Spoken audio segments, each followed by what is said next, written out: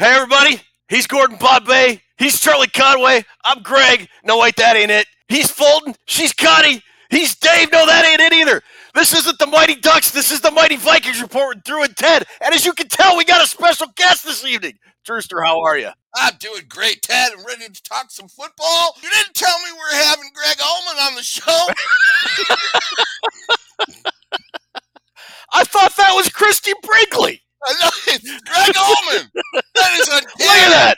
Look at that Fabio look. Yeah, Ladies man. and gentlemen, if you don't know, that is the one, the only, the Tyler Fornes. He's joining us this evening. He's got his own YouTube network out, the First and Skol Network. He is the managing editor of Vikings Wire, the USA Today site that deals with nothing but Minnesota Vikings. Some great writers and contributors over there. And Tyler's kind of the dude in charge of those. He's also a contributor for Score North. And he also has a wrestling podcast, the Good, the Bad, and Hungy podcast. Folks, basically, you can't swing a dead cat without hitting something Tyler Fornes is doing on this day and age. Tyler, brother, how are you? I'm here with a couple cake eaters. On behalf of the Ducks, I'd like to say welcome, cake eater. And I'm excited to talk some football. Cake eaters. Dude, I'm from Richfield. I'm not from Edina. Ted, you left out. He's a speed skater, a firefighter, and he's going to the moon next month. You could have been one of the greats. And now look at yourself. Yeah, and he has his own line of hair care products coming out right after the draft. I mean, just come on, just one time. He was born a rambling man. Tyler, how you doing, brother? Good to have you back on again. Oh, I'm excited to be here, and I loved the Greg Allman reference from earlier because growing up, my favorite song was "Ramblin' Man" by the Allman Mine Brothers. too. Really? Yes. Yeah, so my dad used to run a grass cutting business, and on Saturdays we'd go to the shop. We'd hang out for like, I don't know, a half hour. Then we'd take a truck home, and then we'd cut the grass. You know, that was kind of the perks of owning it. You could just take the equipment. So the one CD that was always in my dad's vehicle was Allman Brothers' Greatest Hits. Oh. And that became my song. Kind of goes hand in hand because Greg Allman used to cut a lot of grass himself. Different kind of grass, though. Tremendous band. Yeah, so look, we got a lot going on. Ruby's in the background making all this happen. And before we get going, we're going to talk about a couple of places near and dear to our heart, Purple Pain Forums and VikingsReport.com. Before we get going, we want to tell you about a website that we are affiliated with. It's called Purple Pain Forums, purplepainforums.com. It's a great message board full of smart, intelligent, funny Vikings fans, specifically Vikings focused, but there's plenty of off-topic subjects to talk about, the college football, the NFL draft, even stuff that has nothing to do with sports, if you're into that. We are the official podcast and YouTube program for Purple Pain Forums. They are our official website / message board. Funky Town and Dan Chat do a great job of moderating that board and keeping the topics lively and moving and everything else. Great place to go talk Vikings football. Check it out when you get a chance. The other place I want to talk to you about is our little humble corner of the internet, VikingsReport.com. On VikingsReport.com, you get all our social media contacts for both Twitter and Facebook. None of us are on Instagram. None of us are on TikTok because that's a commie spy program. Over on VikingsReport.com, you can check out our prize vault. We've also got merchandise from Zazzle.com. You can get a mug. You can get a travel mug. You can get a beer stein. So go over there when you get a chance to check those two websites out. All right. Purple Pain Forums, VikingsReport.com. So look, Tyler, the reason we're having you on tonight is a couple things. We're going to cover the cornerbacks and safeties in a minute, the last position category for our positional analysis. But we also want to talk to you about the draft. I know you've been doing a lot of stuff for the draft. You've done, what are you up to now? 45, 46 mock drafts, 7-round mocks? I've done 5, like, full first and second round mock drafts. And I'll have one going up for zone coverage tomorrow. And then I'll have one more going up for Vikings Wire at least. I think I'll end up doing like 13 7-round Vikings mock drafts. Lord, man. I don't think I've done 13 in my life.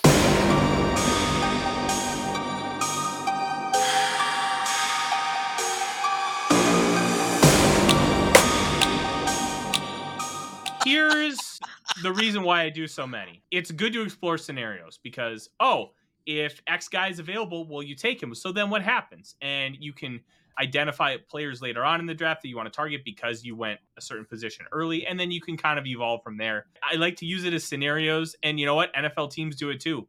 They've run through scenarios to see, hey, if this happens, how are we going to react? So then you're not caught flat-footed. I like to do it so then I can try and prognosticate, and I can try and have a better understanding of what's going to happen draft day. And then I can share that with my readers, because let's be honest, a mock draft in January doesn't mean shit. But what it does show you is, oh, if this guy's going at 15 in January, but now he's going at 40 in April, well, what happened? And then you can try and pinpoint, well, here's what we learned along the way. And trying to understand some of the process with these guys and their either rise or fall on the draft boards. And a lot of it just has to do with gathering information. There's value in mocking drafts or doing mock drafts. If you don't follow college football really closely, if you're not much outside of the Big Ten or you only watch a few teams, it helps you learn about players and figure out if you like them, if you think they'd be a good fit. Let me ask you this. Last couple of weeks leading up to the draft, you see things like, well, this guy's rising on draft board, this guy's falling on draft boards. When I see that phrase draft board, I tend to think it's rising or falling on guys like you that write about it. I would think NFL teams, for the most part, other than some late breaking news coming out about an injury or personality, like the thing that happened with Jalen Carter over the combine, is it fair to say that teams pretty much have their draft boards fairly well set at this point, or is there still a lot of moving and shaking going on at the top or middle or bottom? Yes and no. And I'll say this. Here's what teams do. They spend so much time gathering information on these players. They talk to them. They have visits. They go to the combine. They go to Senior Bowl, Shrine Bowl, other all-star games. And then they go to pro days. So they're gathering all this information, and then they pair it with the tape and all the advanced data that's available to them, both PFF and then their own data that they collect. One of the questions, I had a chance to speak with Rick Spielman in a media call, and they gathered their own analytical data that was outside of a lot of the public facing stuff. And one of the things they did was they had like this, it was almost like a maturity test for wide receivers. And they found that players that scored a lot higher ended up becoming better players. I believe it was maturity. And there's a chance I'm slightly off, but it was something along those lines. So you're trying to gather all that. And then they spend the last couple weeks with mostly finalized information, officially stacking their board and having conversations about X versus Y and trying to determine, hey, if both, like, let's say Zay Flowers and Jordan Addison are available at 23 and we're taking one of them, they're having those conversations right now to try and decipher. So once they get on the clock, outside of somebody getting on the table and just pounding it for one guy, they're ready to go. And there's a chance that not everything's officially stacked in the Vikings board right now, but they have a good sense of what they're doing. It's basically dotting I's and crossing T's at this point. Down to one player, Ted, can really make a difference when you look at Rieger and Justin Jefferson. They were right next to each other, and Philly picked the wrong guy. So I hear what you're saying. It all matters. I don't understand a maturity test getting Holton Hill, though. They specifically found it for wide receivers. Holton Hill was the dude loved to smoke weed. Really? Yeah.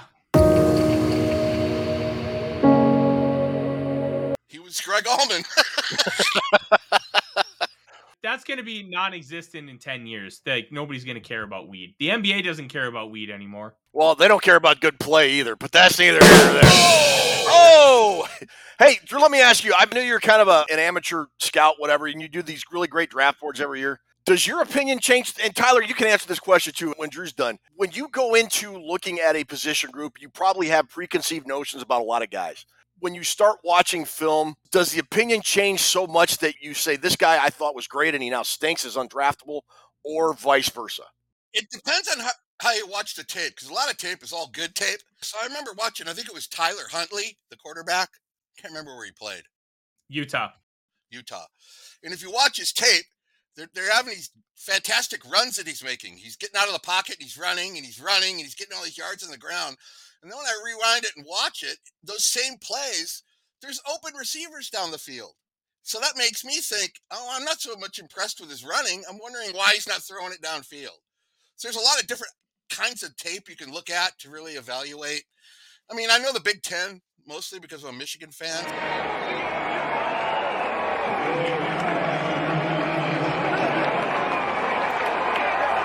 And that will do it.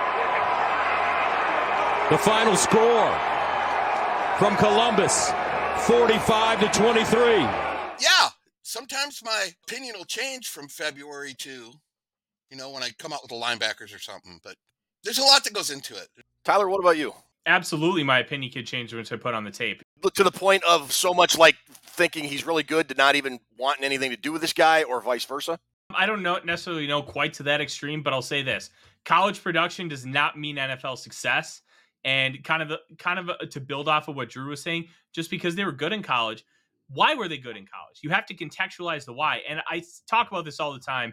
You have people that throw out stats like, oh, Kirk had more passing yards and completion percentage and X, Y, and Z than almost every quarterback. Well, why?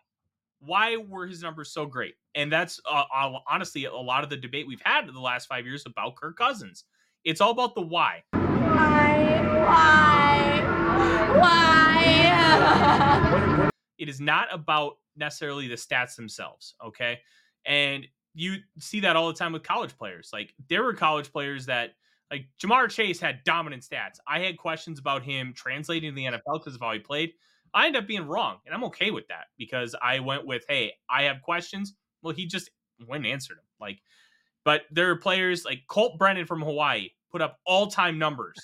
Remember that guy? He did, yeah. Dominant. That dude was dominant. And I'll go back, and there are some games on YouTube, and I'll just watch because I'm obsessed with the run and shoot offense. I just can't get enough watching that style of football. But it doesn't translate to the National Football League. And that's why he ended up going around 6. And he washed out of the league very quickly. And unfortunately, he ended up passing away a year and a half ago. But the why behind their success is so important. And Michael Lombardi ended up tweeting something stupid today comparing Davis Mills and Justin Fields. It's like, well, they have the same record. And Davis Mills' stats, why? Ask yourself the question. And you know what? I'm not an elitist. I am not better than anybody. I'm not worse than anybody. But you have to watch the tape to contextualize the why with the performances. If you don't, you're doing yourself a disservice and you're not getting the full picture. It's why sometimes analytics guys, they say, oh, this, or this. I'm like, but you haven't watched the games. You haven't watched the film. Like, the advanced stats can only tell you so much. And if you're a film guy and you're not trying to contextualize with the analytical data, you're doing yourself a disservice there too. You have to combine the whole picture. And that's why sometimes when I'm watching a guy, like Spencer Rattler, going into 2021, he looked like he was going to be a first-round pick last year. Ended up having an absolute shit season for Oklahoma, and now he's trying to rebuild his draft stock. I want to get your thoughts. Jalen Carter, presumptive number 1 pick or top 2 pick, in early, right after this college football season ended and we really started getting into the draft. He's kind of dropped a little bit. We talked about his incidents, the car accident, car racing thing, the bad pro day. Real quick, Tyler, do you think he drops out of the top 10 or is he still going to go in the top 10? I don't think there's any chance he drops out of the top 10 unless something worse comes out in the next 10 days. I really don't. This dude is number 1 on my board. He is, in my opinion, the best overall player in this draft. And if I didn't need a quarterback at 1, I'd take him there. But here's the thing. We only know so much about these so-called character concerns and the arrest, X, Y, and Z. We don't know everything. We can only go by what's public facing and the data that we know. We can't extrapolate from there because we genuinely don't know. People were victory lapping Todd McShay because he said, oh, this guy's got character concerns a month before he ended up doing the street racing. Like, come on. When you make blanket accusations like that, you better have something in your pocket. And to me, it doesn't feel like McShay had anything. And like, I can only go by what I know. For all I know, Jalen Carter is like the nicest human being of all time, but he's just a quiet person and he just likes to kind of keep to himself. And you know what? If he doesn't want to go out to the club with his teammates and they label him as bad, I don't give a shit. I'm fine with that. You just like to be more in isolation. There's nothing wrong with that. I feel like Harrison Smith is one of those guys too, because he's not public facing. He is kind of keeps to himself. That's fine. There are different leadership styles. That's okay. Like, there's nothing wrong with that. And I think people need to kind of just chill out and stop extrapolating. Just go off what you know. And here's what I know. He's phenomenal on film. Drew, do you think he drops out of the top 10? No, because of his talent. If he was a 3 or 4 round guy, he would probably drop pretty far over it. But he's better than last year's overall first-round pick, I think. That other guy that was at Georgia. I think he's a better player than him. So he won't drop very far because he's so talented. As long as he doesn't go to the Bears or the Lions, I don't care. I think the Lions are going to snag him. God, I hope not. All righty. So I got a fill-in-the-blank sentence. I want you guys to both answer this sentence, and then we're going to move on to our positional analysis stuff. Tyler, the Minnesota Vikings must blank above everything else in the upcoming draft. This feels like match game. Brett Summers, Charles Nelson Riley. With Gene Rayburn.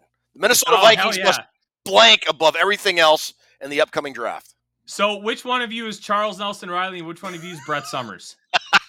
I'll be Richard Dawson. Listen, I grew up watching Match Game. I've probably seen every episode because they used to have it on a Game Show Network like 4 times a day. But I'll say this. The Vikings need to identify their quarterback of the future. I'll contextualize it here. If they believe it's Kirk Cousins and they just re-sign him to a contract this summer, so be it. I think it's a mistake, but they've identified it, and that's the path they're going down. They've chosen a road. Okay? They need to choose a road. And here's the thing. You can take a guy in round 4 or 5 and choose that road. And if you be like, you know what, it doesn't work out, go get a guy next year. I think that if a CJ Stroud or Anthony Richardson falls to 5, they need to be doing everything they can to get up and go get that guy. I am sold on Stroud. I am sold on Richardson. I have questions about Bryce Young, but he's going number 1 overall, so it doesn't matter. And Will Levis is just a grab bag of who the hell knows. But there's a lot of talent there. And I'm 100% out on Hendon Hooker anywhere before pick 87. Just a big fat no. But they need to identify what their plan is and how they're going to approach that position and how they're going to continue to build this team. You know, Kwesi Adofo-Mensah wants to get that excess value out of the quarterback position. If they end up getting a star at the 5th overall pick and they're paying him $8 million average annual value a year, well, you can get surplus value potentially of like $40 million in year 3, 4, and 5. That's a huge deal when it comes to trying to build a Super Bowl contender. It's not the only way to build one, but it sure as hell makes it a lot easier. You have 100 Vikings Report with Drew and Ted dollars, redeemable anywhere and any Monopoly game worldwide. This is a Schrute buck. When you have done something good, you will receive 1 Schrute buck. Will the Minnesota Vikings, Tyler, to you, will they draft a quarterback? You said they have to identify their quarterback of the future. Do you think that will be by drafting a quarterback in this draft? Yes or no? I'd put $90 on it. Absolutely. I've heard that they like they've spent a lot of time with Dorian Thompson-Robinson. They've spent a lot of time with Jaron Hall. They've got the book on Hendon Hooker. I know that they've done a lot of work on these other quarterbacks. And you can talk about, oh, did they go to their pro day? Like, that doesn't necessarily mean anything, especially when you're trading up. You want to give less clues about who you might like because then it can impact a lot of different factors, especially trade value. So I think that the Vikings are going to take a guy. I'd put at least $90 of those 100 you gave me on it. Alrighty. Drew, the Minnesota Vikings must blank above everything else in the upcoming draft. Oh, my answer's not quite as long as that. I'd say get your pick into the podium in time. What it essentially wound up being was like they went from the 7th pick to the 9th pick without getting anything in return. In real time, the Jaguars, the Panthers, the Vikings, and then the Ravens made all 4 picks within 4 minutes. That seems to have been a problem in the past. Thank God Mike Tice isn't here anymore.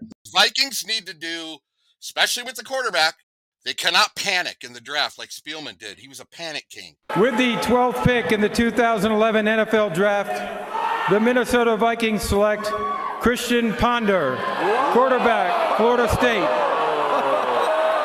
Another big-time low moment. Taking Levis is a panic move because the other 3 are gone. You got to get one because everybody else has one. You got to just do best player available and kind of mix that into your positional needs. See what you got there and stick to your plan and don't panic. A lot of teams make mistakes because they start panicking. But I do think they're taking a quarterback later, like mid-rounds to late. Okay. Tyler, going back to about not wanting to identify players you like. Back when I was writing for Daily Norseman, I got to cover the 2012 draft, the year they drafted Matt Khalil and Harrison Smith, both in the first round. And if you remember, the year before that, the Vikings coaching staff had been down at I believe it was the Senior Bowl in Mobile as the staff for that week. And I got to ask Leslie Frazier, hey, did going down to the Senior Bowl help you guys at all in identifying, players you thought were good and kind of maybe changed your mind after. He's like, oh, yeah. And he said, and it also did the exact opposite effect, too. We didn't really know a whole lot about Harrison Smith until after that week. And then when we came away from that week, we said, we got to get Harrison Smith, and we didn't want anybody to know it. We didn't have him in for a visit. We didn't really talk to him. He didn't even know that we were interested in him until we traded up and got back into the first round. I think they made that trade with the Ravens, I think it was. Yep, they went from 35 to 29. Yeah, and got Harrison Smith. So, yeah, that's definitely a big thing. So it's going to be interesting to see what happens. And so with that, then, I think what we'll do, we're not going to do trivia tonight, so I think we'll take a quick break. We'll come back. We'll have my grandson Gabriel introduce our positional analysis, and we'll go from there. So hold tight. Don't go anywhere. The fantastic almonds from K-Tel. Original almond. Dwayne and Greg with all the drive and desire that made them successful. Their soul pours out, and it's all here on this premiere LP, an album that really cooks. Every groove original, recorded in a funky little studio they called home. Dwayne played guitar and Greg gets it all together on rhythm and organ. Shares vocals with Scott Boyer. Butch Trucks on drums and David Brown's bass make this Allman album fantastic. The fantastic Almonds, original Allman from K-Tel. Stereo LP $4.99, 8-track tape $6.99. An album that really cooks. Tropical breeze.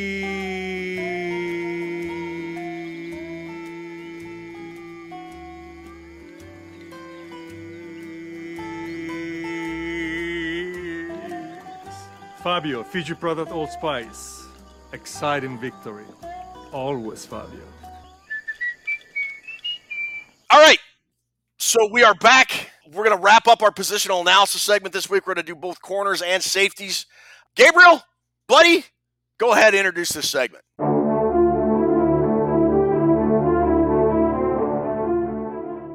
Ladies and gentlemen, it is time for the Vikings Report with Drew and my papa. Positional analysis. Hit it, papa!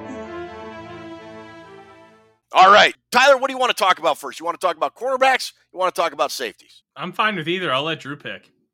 Drew?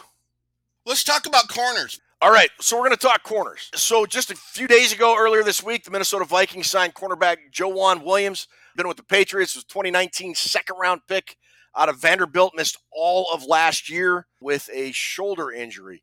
With that gives the Vikings on the current roster Kalen Barnes, Andrew Booth Jr., Caleb Evans, Tony Gowan, and then the free agent acquisitions Byron Murphy and the aforementioned Joejuan Williams. Tyler, do you think the Vikings need a cornerback in this upcoming draft? And did Joejuan Williams signing change your mind about maybe needing one or not? I've never thought the Vikings really need to get a cornerback. So one of the things with corner is unless you're taking one really high, you're not expecting that guy to contribute year one.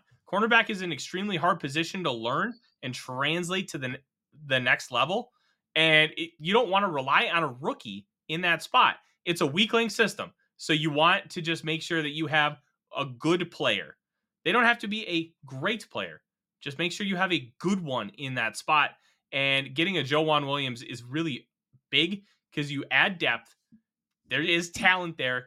The dude is a legit like 6'3.5" with arms that are just vines. Like you're adding players who are capable. And right now that's what you need in that defensive back room. But if you ended up taking a guy in round one, I'd be fine with that because you're adding more talent. But you don't have to have elite players. You just have to make sure you don't have anybody that stinks. They just all have to be capable. So right now, if you roll out Byron Murphy, Caleb Evans, and Andrew Booth Jr., assuming they all stay healthy, I'm pretty happy with that because you have potential, you have capable, nobody's a disaster, and you can continue to grow and build off of that. Like, we don't need a Joey Porter Jr. Well, I'd love a Joey Porter Jr., but you have other needs where you can focus on that, and then you can get another developmental guy in round 3 who could essentially be a starter for you next year because of how deep this cornerback class is. Don't force it. Just take the guy that's really good on your board. All right, Drew, what do you think? You think the signing of Joejuan Williams negated the need for the Vikings to draft a cornerback if you thought they needed to draft a cornerback in this draft? I think he's a lot like Byron Murphy. Two really good college players. I think they're both second-round picks. but neither of these guys have lived up to their stardom potential. And like Davenport, same deal what I got him for. It seemed like he would have been a better player. He's not a scrub, but all three of those signings are guys with high ceilings that can shred. And I think he's doing that with these players. That's what it feels like to me. Guys that have played better in the past than they have up till now. Okay. I'm kind of with you guys. I never really thought corner was a need. Last year when they went out and they got Booth and a Caleb Evans, they also drafted Lewis Seen, safety in the first round. I think they wanted to address, or they addressed most of their very pressing secondary issues last year. If they do get a guy, I think you said, Tyler, it's a very deep class at the corner position. They might get a guy in the later rounds. They don't have a whole lot of draft picks right now. A lot of people have mocked corner. Joey Porter Jr. is a guy that a lot of people have mocked to the Vikings in the past. I don't see it. I just never did. I just never jumped on that train. But with that said, Drew, let's go ahead and put up your big board for corners. We've got Devin Witherspoon at the top out of Illinois. We talked Joey Porter Jr., he's third. You got Christian Gonzalez second. Going all the way down, filling the list out with Clark Phillips, the third out of Utah, and Mekhi Blackman out of USC. Tyler, what do you think of Drew's big board there? You like it? Anything you violently disagree with?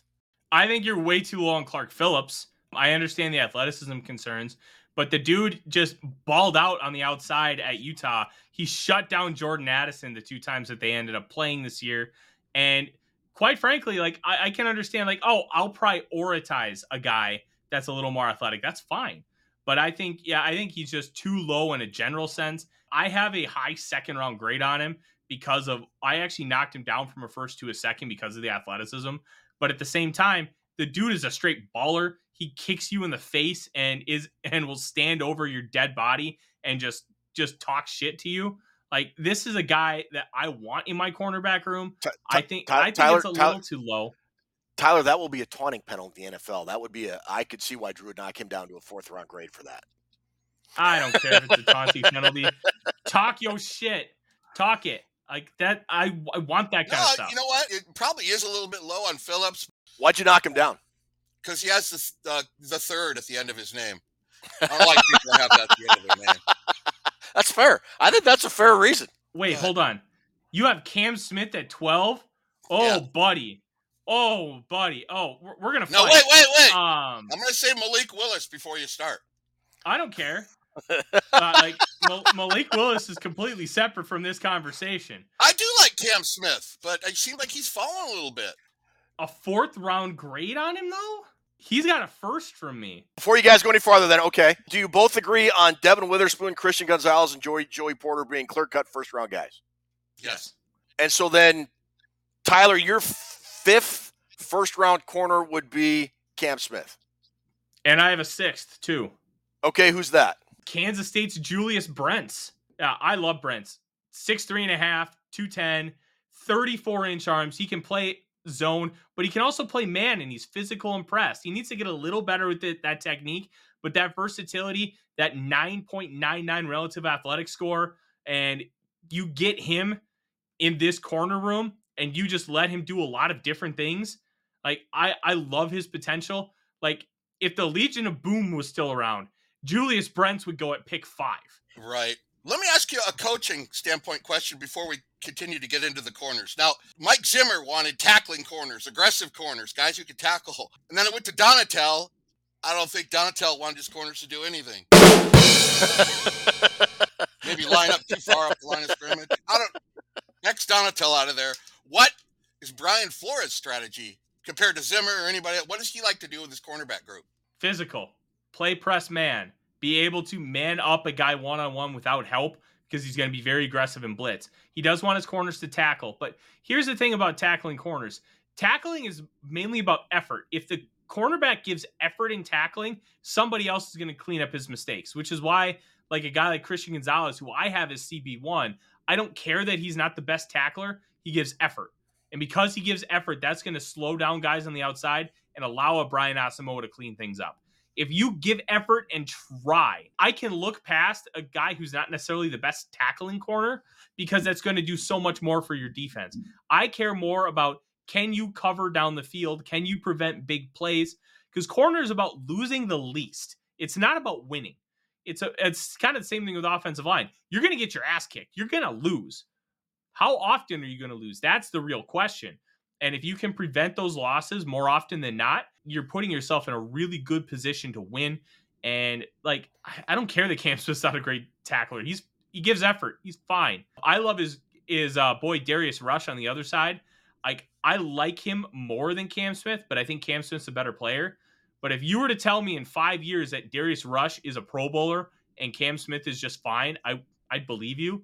Darius Rush loses in the rep early, but he has the athleticism with the great lateral quickness, 4.3, 6.40 speed, and great football intelligence to just cut routes off and attack the football. Like, that sounds like a great developmental corner for Brian Flores to me. Overall, like, I don't have too big of an issue with your list as a whole, Drew. I think you're way too high on Kelee Ringo in comparison to the rest of the class. I have a low second on him. I think he's my cornerback 9. Real quick, but I've seen Kelee Ringo's name a lot in mock drafts, late first, early second. What's the disparity between where he's going and what you see in him then, Tyler? Here's the big thing. Kelee Ringo was one of the highest ranked recruits ever. I think he was the 17th ranked recruit in the history of 24/7 sports. This dude is a freak. You can obviously tell he ran really fast. He's a sprinter, but he's very upright. He's very stiff, does not have fluid hips. That's what she said. Doesn't have oily hips, Ted. I'm sorry. Cannot explode off, like, out of his stance in order to, like, hit comeback routes. So you could just run straight at him, get him to turn his hips upfield, and then stop on a dime and run a comeback, and you're going to have 5 yards of separation. This dude can't do those things. Like, if this was 2004 and he was drafted at a Tony Dungy defense playing cover 2, this is the ideal corner. Okay. But we're not in that world anymore. And I have real concerns he can ever develop the ability to truly play man coverage in the NFL because of those hips and because of his just lack of, like, fluid athleticism. Okay, first thing I liked about this guy was his instincts and his size and his speed. He just looks like a guy that's going to be around the ball a lot. But if you have my number 5 and your number 9, they're both going in the second round. I think 5 to 6 corners are going in round 1. Well, that means Ringo's going to be a second rounder. You see him falling out of the second round? I don't know if Ringo falls out of the first. Well, then I don't have him too high. I think he's too high compared to the rest of the group based on his skills, if that makes sense. Like, there's talent to work with, but, like, somebody's going to look at him and be like, I can fix him. Because coaches are that level of arrogant and they have that belief in themselves that they can fix any talented football player. And I think Ringo could end up going as high as like 20. He could also fall to like 70. I don't think anywhere in that range would really surprise me. I wouldn't touch him till round 3 just because I have those massive concerns. And I really don't think he's going to get those hips oily enough to be able to thrive in a system like this. He needs to be in his own system. He needs to be able to play a drop cover 3, maybe a Vic Fangio cover 4. And Flores doesn't do a whole lot of zone stuff. He does a lot of press man coverage type stuff. So yeah, he does man match, which is like, it's a style of zone defense, but the parameters and rules that you work with are a little different. You're playing man coverage in a space. You're not guarding a space. So once, like, on crossing routes, you're covering a guy up to a certain point, and then another guy takes over, but you're still playing man coverage. It's kind of what makes it unique and gives it a different feel, and why quarterbacks can struggle with it. It can also be why that you just get picked apart, because if you're not playing within those confines and within that structure, then things can just go awry and can be completely chaotic. Now, Drew, we've talked in the past, and I don't think you think the Vikings are going to take a cornerback with their first pick, even if they do trade down. Do you? First off, they need to trade down. Right. Secondly, I want to take one of those top 3. It would have to be the top 3, but listening to what Tyler said about, wait until the mid round and still getting a guy that's going to develop in a year, if the first rounder isn't going to play the first year, kind of makes me think maybe they shouldn't. But if they took any of those first 3 guys, which they're not going to get, they should be off the board. I wouldn't go much further than that. That gets into reaching ponder area when you start. Okay. That's a panic move. I just want to hear real quick Tyler's breakdown of my boy DJ Turner. I'll be honest, I have not watched a ton of DJ Turner. He's one of the guys that's kind of fallen through the cracks for me. I've done full write-ups on 65 guys so far. I've done 12 cornerbacks, but Turner is not one I've spent a lot of time on. I do like the aggressiveness. I do like that makeup speed he has, obviously running the 4.26 40. I wonder if he's going to be best in the slot. And to me, that would kind of just knock him down a little bit as far as where I'd be willing to take him. I can't speak with a lot of conviction because I haven't been able to dive into the tape and really understand a lot of those nuances with Turner. But I think there's a lot of talent to work with. Drew, that's Tyler's polite way of saying he thinks he sucks. Yeah, he hates for Michigan. Hey, listen. Just like Greg Allman hated disco. If I think a guy stinks, I'm gonna have no problem saying it. Like I don't have enough context with Turner with the All-22 yet. Corners, somebody told me this once. I think it was my friend Nubs, who only has 3 fingers on his left hand. Hence the name Nubs. He told me if a guy's really fast, a corner's really fast, he's got a chance to stay in the league longer than the guys who don't have that top end speed because they can make up for their mistakes.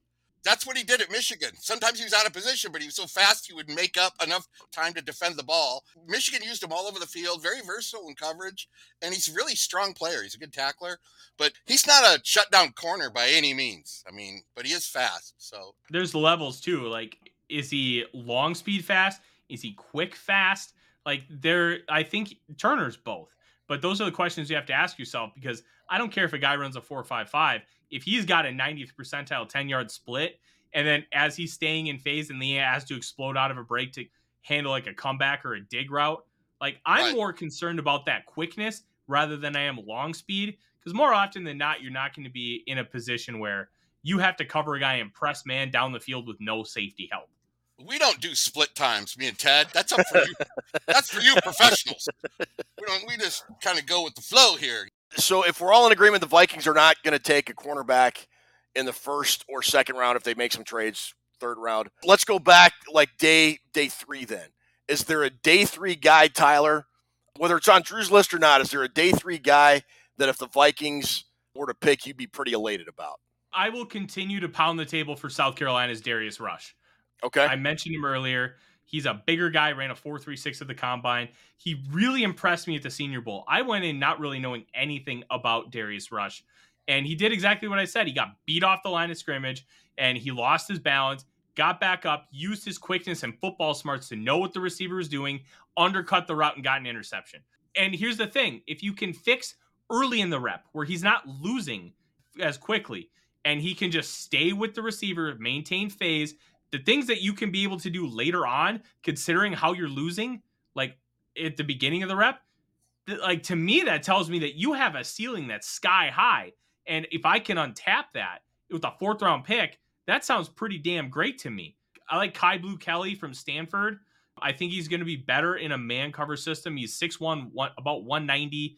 If you remember those Buccaneer Super Bowl teams, Brian Kelly, that's his dad. So he's got cornerback lineage. 2002 Tampa Bay Buccaneers cornerback way back Brian in the day. Kelly. Yeah, with Derek Brooks and Brad Johnson on that team. His dad's got a Super Bowl ring as a corner. I think that's a guy that I would pound the table for. One that really intrigues me, and I think he deserves to be talked about, Trey Hodges-Tomlinson from TCU. 5'7" and a quarter, $175. But if this dude was 6'1", 195 pounds, you'd be talking about him as a top 5 player because of how he plays football. 36 passes defended at TCU, but you see on film, his size makes a huge impact. Because when he's dropping in cover 2 and he tries to attack the football, they can just layer it over him because he's so small, it does not have any form of wingspan. And size doesn't always matter. So we're perpetually 12, Tyler. You're just going to have to put up with that. Oh, I'm well aware. Is the height thing going to hurt him in the draft? Yeah. Like to the point from Drew has him as a 4th round guy. Do you think he could go that high, or do you see him even dropping farther than that because he's only 5'7"? I say once you get past the top 75, all bets are off. If this dude had any form of height or wingspan, you'd be talking about him as a much, much higher pick because he plays really well, but those limitations are going to crush him just because you can't teach length, you can't teach height. How many elite corners in the history of football have been 5'7" or less? Darrell Green was pretty short, wasn't he? Darrell Green was, I think, 5'9", but he also was a track star. All right, so I asked Tyler that. Drew, we get to day 3. You got some guys. He mentioned Trey Hodges-Tomlinson, number 11 on your board. Is there a day 3 guy that you think the Vikings might be interested in? Yeah, I had Cam Smith, but I got him out of place. So I'm going to go with Brents. I like Brents, man. Okay. Some guys don't look lost at all. They look really confident when they play. He looks confident to me. And I would probably go that route if he's there 3 or 4. I mean, the Vikings need a corner. They need another corner, but maybe not at 23, but they're going to get one. They're going to get one in this draft. So my question is kind of, Ted, is the cornerback group big enough where you can wait even longer and get a good guy in the 5th round? Is that something worth thinking about, Tyler? Is the talent in the cornerback class this year deep enough that the Vikings can wait? I mean, obviously you're not going to get a Devin Witherspoon or a Gonzalez or Joey Porter, in the 4th or 5th round, but overall, can they find a guy with that kind of potential that far back? Yeah, I think so. You're not going to find your CB1 in round 4, but you could find your complementary guy. Like, let's say Andrew Booth Jr. takes that step and he becomes your CB1, or Byron Murphy is your CB1. I think you can find a CB2 in this class in round 3, 4, or maybe even round 5, depending on how kind of the board shakes up. There's a lot of really talented corners. Like Tyreek Stevenson is a 3rd rounder for you, Drew. I could see him going in round 4, or round 5, just because of the sheer depth in this class. One thing I like to relate this class to, 2014 wide receiver class, Stephon Diggs, ultra talented. Vikings got him at pick 146 because of that he had some soft tissue injuries, and then the depth of the receiver class is just absurd. This cornerback class is going to be somewhat like that. There's going to be a later round guy who just flourishes because he's given an opportunity to, and he ends up being a later round pick just because of the depth. Sometimes, even though the guy is like a 3rd round talent, doesn't mean he gets to go in round 3. He could go in round 5 or 6 just because I don't want to take another corner, or I don't need a corner. And then that's when you get like the late round like steals per se, just because there's just too many guys. All right, so that does it for the corners. We'll move on to the safety position. If we put Drew's big board up there, we see Brian Branch out of Alabama as his number 1 guy. A couple other guys at the top, Antonio Johnson, Sidney Brown. Even got an Ohio State guy. He finally put an Ohio State guy on his list with Ronnie Hickman way down at number 10, and then rounding it up with Jay Ward and Brandon Hill out of LSU and Pittsburgh. I'm not so big on safeties. I don't think the Vikings need one. They got Lewis Cine at the end of the 1st round last year. But if you were to tell me the Vikings were going to go ahead and draft Brian Branch, like if they were to trade down and have a couple 2nd round picks and Brian Branch was one of them, I would not be upset at all. Tyler, I don't know about you. Love Brian Branch. He made the All-4-0 team this year. 8 guys made the squad, and Branch was one of those 8.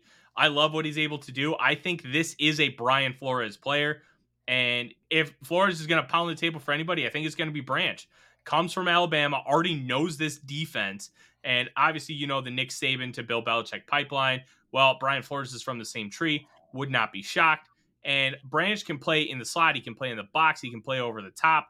And versatility is so big with what Flores wants to do on defense that a guy like Branch could make a really big impact. Now, all of a sudden, you get Branch doing all these multiple things. You can get Lewis Cine doing multiple things. Harrison Smith being that riverboat gambler at the line of scrimmage. And you know what? Branch can play on the outside at corner if you need him to in a pinch. This is an ultra-talented player who is going to go later than he should. He's a top 10 grade on my board. This dude is just absolutely bonkers good.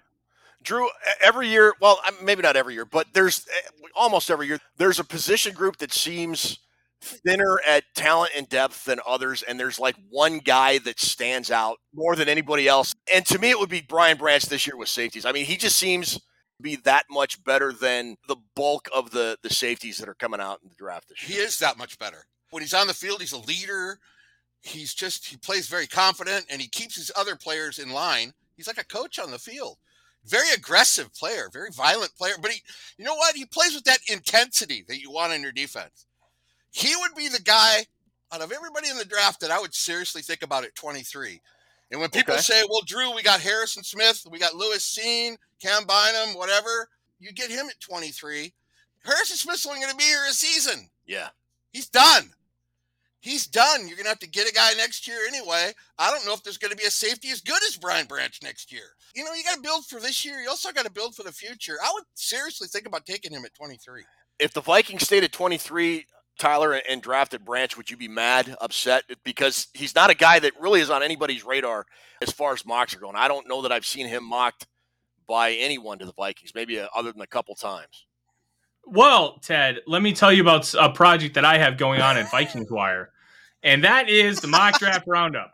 I have collected, and I'm picky with my industry mock drafts. I don't just take anybody. I take people who I respect, people who I think do this relatively well, and like the big time like national beat writers like Sam Farmer of the LA Times, like people who've been around the block.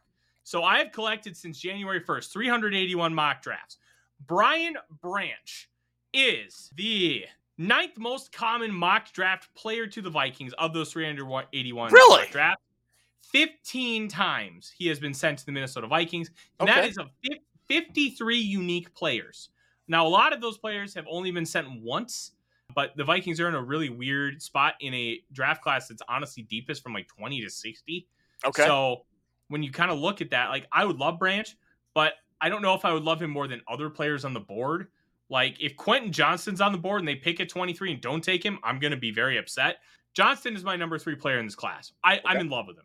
And then if a quarterback is there that's not Hendon Hooker and they don't take him, like I'll be a little annoyed at that. Like but Will also, Levis. like, so if Will Levis is there at 23 and the Vikings don't take him, you'd be mad? Yeah, I'd smash Levis at 23. Wait. What? I'm not involved in Tyler's draft thing? Why? Because I'm chopped liver? Whatever. All right, go ahead. I would smash Levis at 23. He's got his issues. That's what she said. But I'm sorry. You are a I'm sorry. petulant child, I swear. But here's the thing with Levis. I compared him to Kirk Cousins that can make big boy throws, like Josh Allen throws. Because you see it on his tape. He can make Josh Allen throws, like those 60-yard deep balls that just look effortless. Throwing like a 15-yard out route from the far hash just with ease. He can make these just stupid arm talent throws. But the rest of his game is very similar to me of Kirk. And I can understand not wanting to trade up for him. Kind of panics under pressure a little bit. His pressure to sack rate, you want that to be around like 15%. Look, if you get pressured, you're going to get sacked. That's just a fact of life. Will Levis's pressure to sack rate is 26%. That's a lot. Some of that has to do with he played in a really poor offense with poor scheme last year. Rich Gangrello, who was kind of known to be not that great of a coach. He also didn't have a lot of great talent around him. His offensive line was decimated after 2021. Like, there's other things to contextualize. On top of Will Levis is not great under pressure. It's a combo. It's a little bit of everything. There are moments where he thrives, where he feels pressure, he senses it, but he stays in rhythm. He delivers a really nice ball down the field, and it ends up going for 20 yards. Like, he can do those things. Okay. I think sitting for a year behind Kirk would be really good for Levis. I don't know if I'd trade up for him. I'd consider it. But if he's there at 23, I don't see a situation where you just don't smash and just kind of go with it. Back to safeties, Ted. I want to ask him specifically about one person before we start going through all the players. Okay. I love Quan Martin. He seems like a really versatile player. I loved his tape. What do you think about Quan Martin? I think he might fit best as a slot safety where he's doing a little bit like more of being a slot corner. But in this defense, you can do a lot of different things. You can have penny packages with 3 safeties. And if you had Martin, you could have Martin, Steen, and Smith all on the field at once. Hell, you could bring a 4th one and Cam Bynum. And then you could just be like, hey, we're just going to F around with what you have going on offense. Try and figure out what we're doing because we have 4 safeties. Like, he's the kind of player that can do a little bit of those things. He is aggressive. He's not Witherspoon aggressive, but the aggressiveness shows up on tape. I think he's a good player. But I'll be honest, outside of Branch, I'm really down on the safety class. I don't think it's very good. Sidney Brown is like an undersized linebacker. Antonio Johnson, I don't know what he is. He feels like a strong safety from 1997. I don't know how that's going to fit in today's game. Christopher Smith, athletic testing just stunk. Same with Jordan Battle. Brandon Joseph, I thought could be a stud. He ended up kind of looking like stinky. JL Skinner tore his pec. Like DeMarco Helms, like he was the guy that Jalen Hyatt torched for 210 yards and 5 touchdowns. Like this safety class is just, it's not great. Real quick, going back to Quan Martin, you mentioned him kind of like in a slot. I remember, I think it was either 2018 or 2019. I was just looking it up. Anthony Harris, they brought him onto the field and they had 3 safeties on the field at one time. And they called it like big nickel, I think is what they called the package. Is that kind of a role you would see for Quan Martin if the Vikings drafted him? Kind of a similar setup? Yeah, I can see that. That big nickel, I know it was one of the reasons that the Vikings ended up winning the wild card game against the Saints. And honestly, it's the reason why Kirk Cousins has an extension right now. Because I'll tell you, if they end up firing Mike Zimmer and they bring in a new guy, they probably don't try to re-sign Kirk Cousins. But that's a conversation for another day. I think you're onto something there, Ted. I would love that guy to be Brian Branch, because I think you can do a lot more multiple things with him. But yeah, I think the big nickel makes a lot of sense. Okay. And then just tell me why Ronnie Hickman is the best safety prospect behind Brian Branch, and then I'm good. That's all I got. I'm sorry. I'm only going to rave. I will only rave about 2 Buckeyes. Chris Olave, who I will continue to say, I had him as wide receiver 1 last year. He should have been rookie of the year. I don't care about Garrett Wilson. It was Olave, especially when you consider, like, just watching their film. Olave he was better. And then 2, I love CJ Stroud, and I know you don't, and I think that's funny. Yeah, a lot of people are surprised. Stroud reminds me a lot of Kirk in some ways, and like the more negative things occurred. And not so much the last 2 years, but like the first 3 when he was in Minnesota. Yeah, like the camera would pan to Kirk when things were not going well. And Drew brought this up a lot when we were talking. He'd just be kind of on the sidelines, almost looking like he was sulking. He'd have his helmet on and not really talking to anybody and just sort of withdrawn. And Stroud gets that way. Yeah, he can make all the throws and he looks great. I don't dislike CJ Stroud. I don't. I just don't know that he has that it factor. I mean, he didn't really win a big game at Ohio State. He won the Rose Bowl, but they were playing with running backs as their secondaries, like Robert Tate guys from back in the day. Robert Tate. Anyway, we're kind of getting off track, but yeah, I'm not a huge Stroud fan for a couple of reasons. But going back to safety, outside of Brian Branch, you guys have both said it's not a great class outside of him. You mentioned Quan Martin. Is there a guy that kind of maybe stands out as a later round, a day 3 pick that the Vikings might be interested in, Tyler? And tell me why it would be Ronnie Hickman. It's not Ronnie Hickman. He's not very good. I'd rather have Fred Hickman. Remember that guy? I'd have Ronnie James Dio, but that's just yeah. Anyways, go ahead, Tyler. Honestly, I think Jamie Robinson from Florida State's a very interesting player. Safety is not a position I've delved in a lot this year just because the Vikings really don't have a need. And I've had to be a little bit choosy on what positions I delve in heavily just because I have a limited base to be able to kind of just dive in and watch tape to the level of where I can really speak confidently about guys. Because like there's a difference between watching tape for me and being able to be like, no, I really believe this, and this about a guy. And sometimes it takes me 3-4 hours to go through a player, and then I got to write the report. Okay, what about you, Drew? Is there a guy, Branch obviously is going to go early, may or may not be a Vikings guy. Assuming it's going to be later, day 3, is there a guy you're kind of liking? A couple of guys I like on here, and I want to ask Tyler about them. I spent a lot of time on Tig Brown, Jair Tig Brown from Penn State. I mean, look at this guy's production. In 2021, he had 73 tackles, a tackle for loss, 6 picks, 5 deflections, and a forced fumble.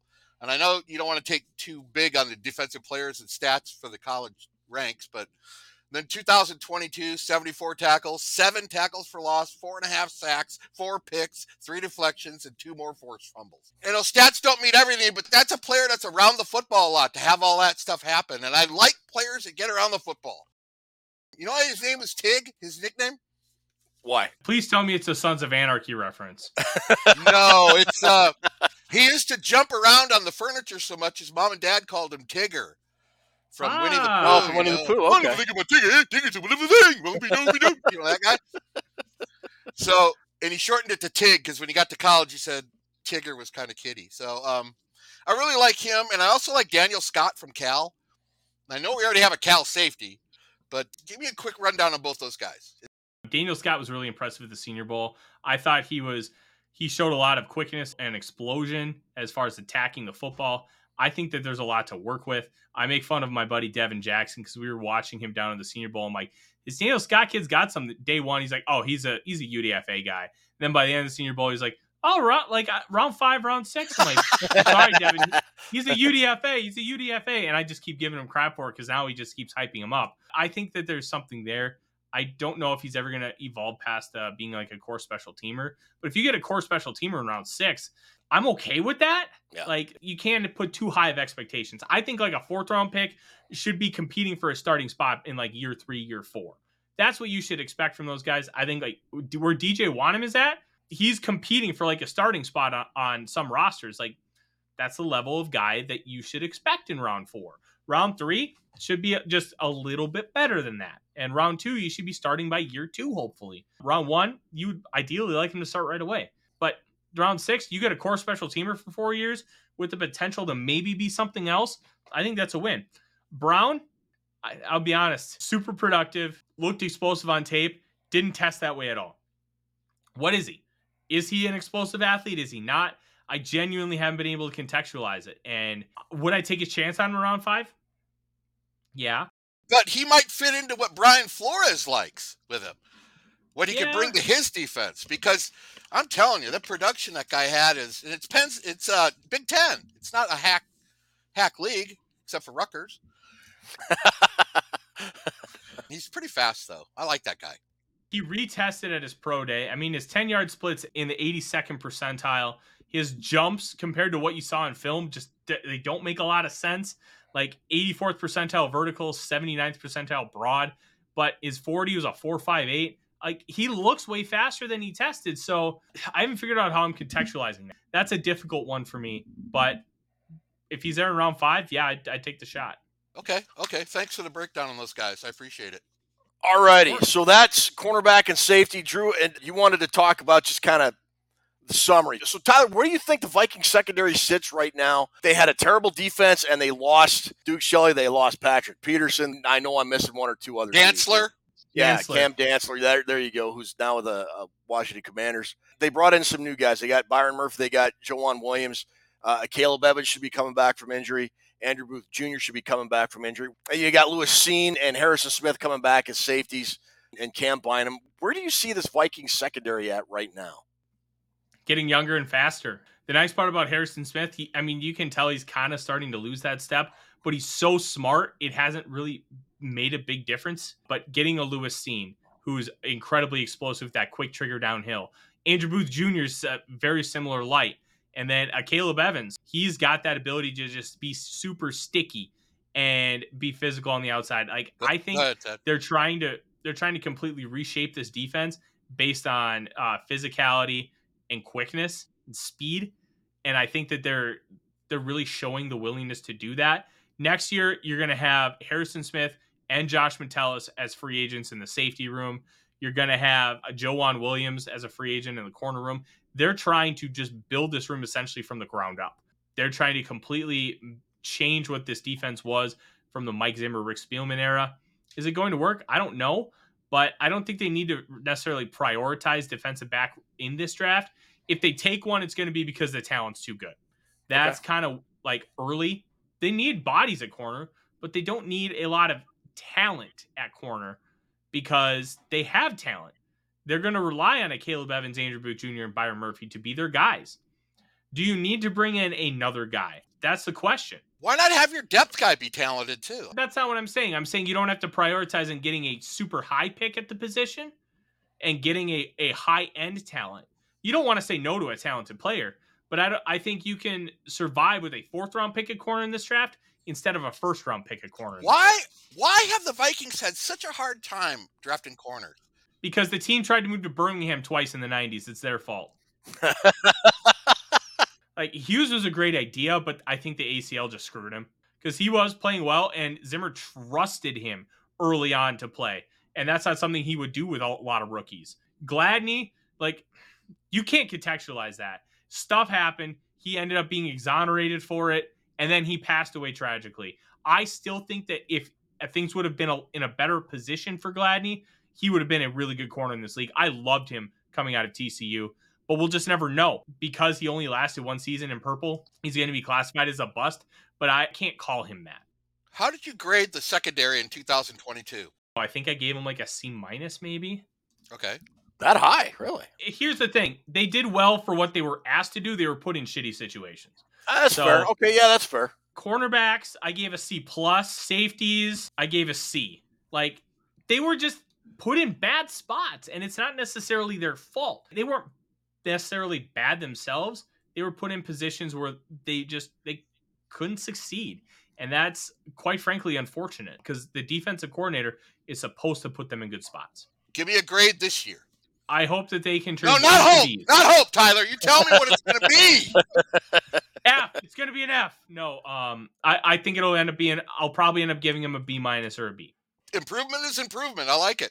All right, so that'll about do it for the positional analysis. And since we had a guest tonight, we're not going to be doing trivia. So that'll pretty much wrap up episode 98. Again, folks, thanks so much for joining us. Thanks for subscribing. Thanks for liking. Thanks for doing all that. Tyler, before we get you out of here, tell us where we can find you. Tell us what you're doing. Tell us what you got coming on the horizon, all that good stuff.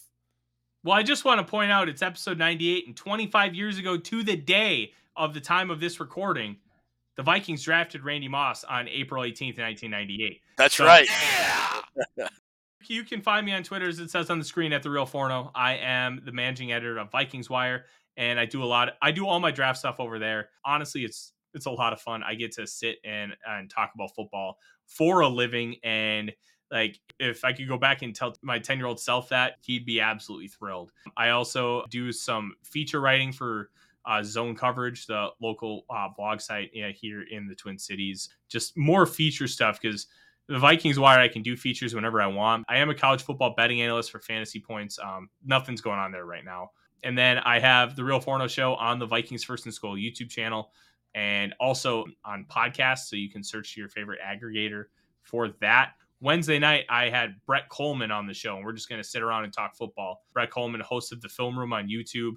He now works for the Chargers in the NFL doing film content for them. He's like the YouTube version of John Madden, where he can just explain things in excruciating detail while not making anybody feel dumb and making everybody feel smarter. He just kind of has that way about him. And then if you love All Elite Wrestling, I host The Good, the Bad, and the Hungy on the Voice of Wrestling podcasting network. And we just talk All Elite Wrestling. And like, my life is really busy. I've got some things coming up with Score North that you'll want to pay attention to. I can't quite release it right now, what that is, because I don't know when the first episode's coming. It'll either have happened or it's coming right before the draft. It's going to be a really fun concept, something that I've wanted to do for a long time, and it's coming to fruition. I'm really excited about it. All right. Well, everybody, thanks so much for watching. Ruby, thanks so much for everything you do to make this show possible, because it wouldn't happen without you. Drew, thanks for being a great co-host and dropping this weekly knowledge on all these different position groups. I really appreciate the hard work you put into this every year. This wraps up another year of all these position groups. And so, buddy, why don't you take us home, and we'll try to do better the next time. Great show. Thank you, Tyler. Yeah, I love about Tyler is he loves football. It's his hair. I love his hair. Well, besides the hair, it's honestly, I've asked this question my whole life. I used to sit and when I was 5 years old, drawing plays out, my mom would mail them to Bud Grant. I love football. Okay, so this would have been when I was in 5th grade. I wrote out a bunch of like trick plays on like notebook paper, and I mailed it to the Vikings, and I got sent an autographed picture, which I still have. It was a team photo. I think it's Gary Anderson, Jeff George. That's cool. Randall Cunningham, Dante Culpepper. It was like the first set of numbers. That was really cool. Then my brother sent one because he saw I did it, so he wanted to do it too. And they sent him just a letter, and he cried. And then my mom sent one to the team, and they got one special signed for him. And I think that one had Chris Carter. Oh, that's pretty cool. All right, Drew, get us out of here. All right. Thank you. Really great going over the corners and safeties tonight. I had a good time. Thank you, Tyler. And say good night, Ted. Say good night, Tyler. Good night, Ted. Good night, Tyler.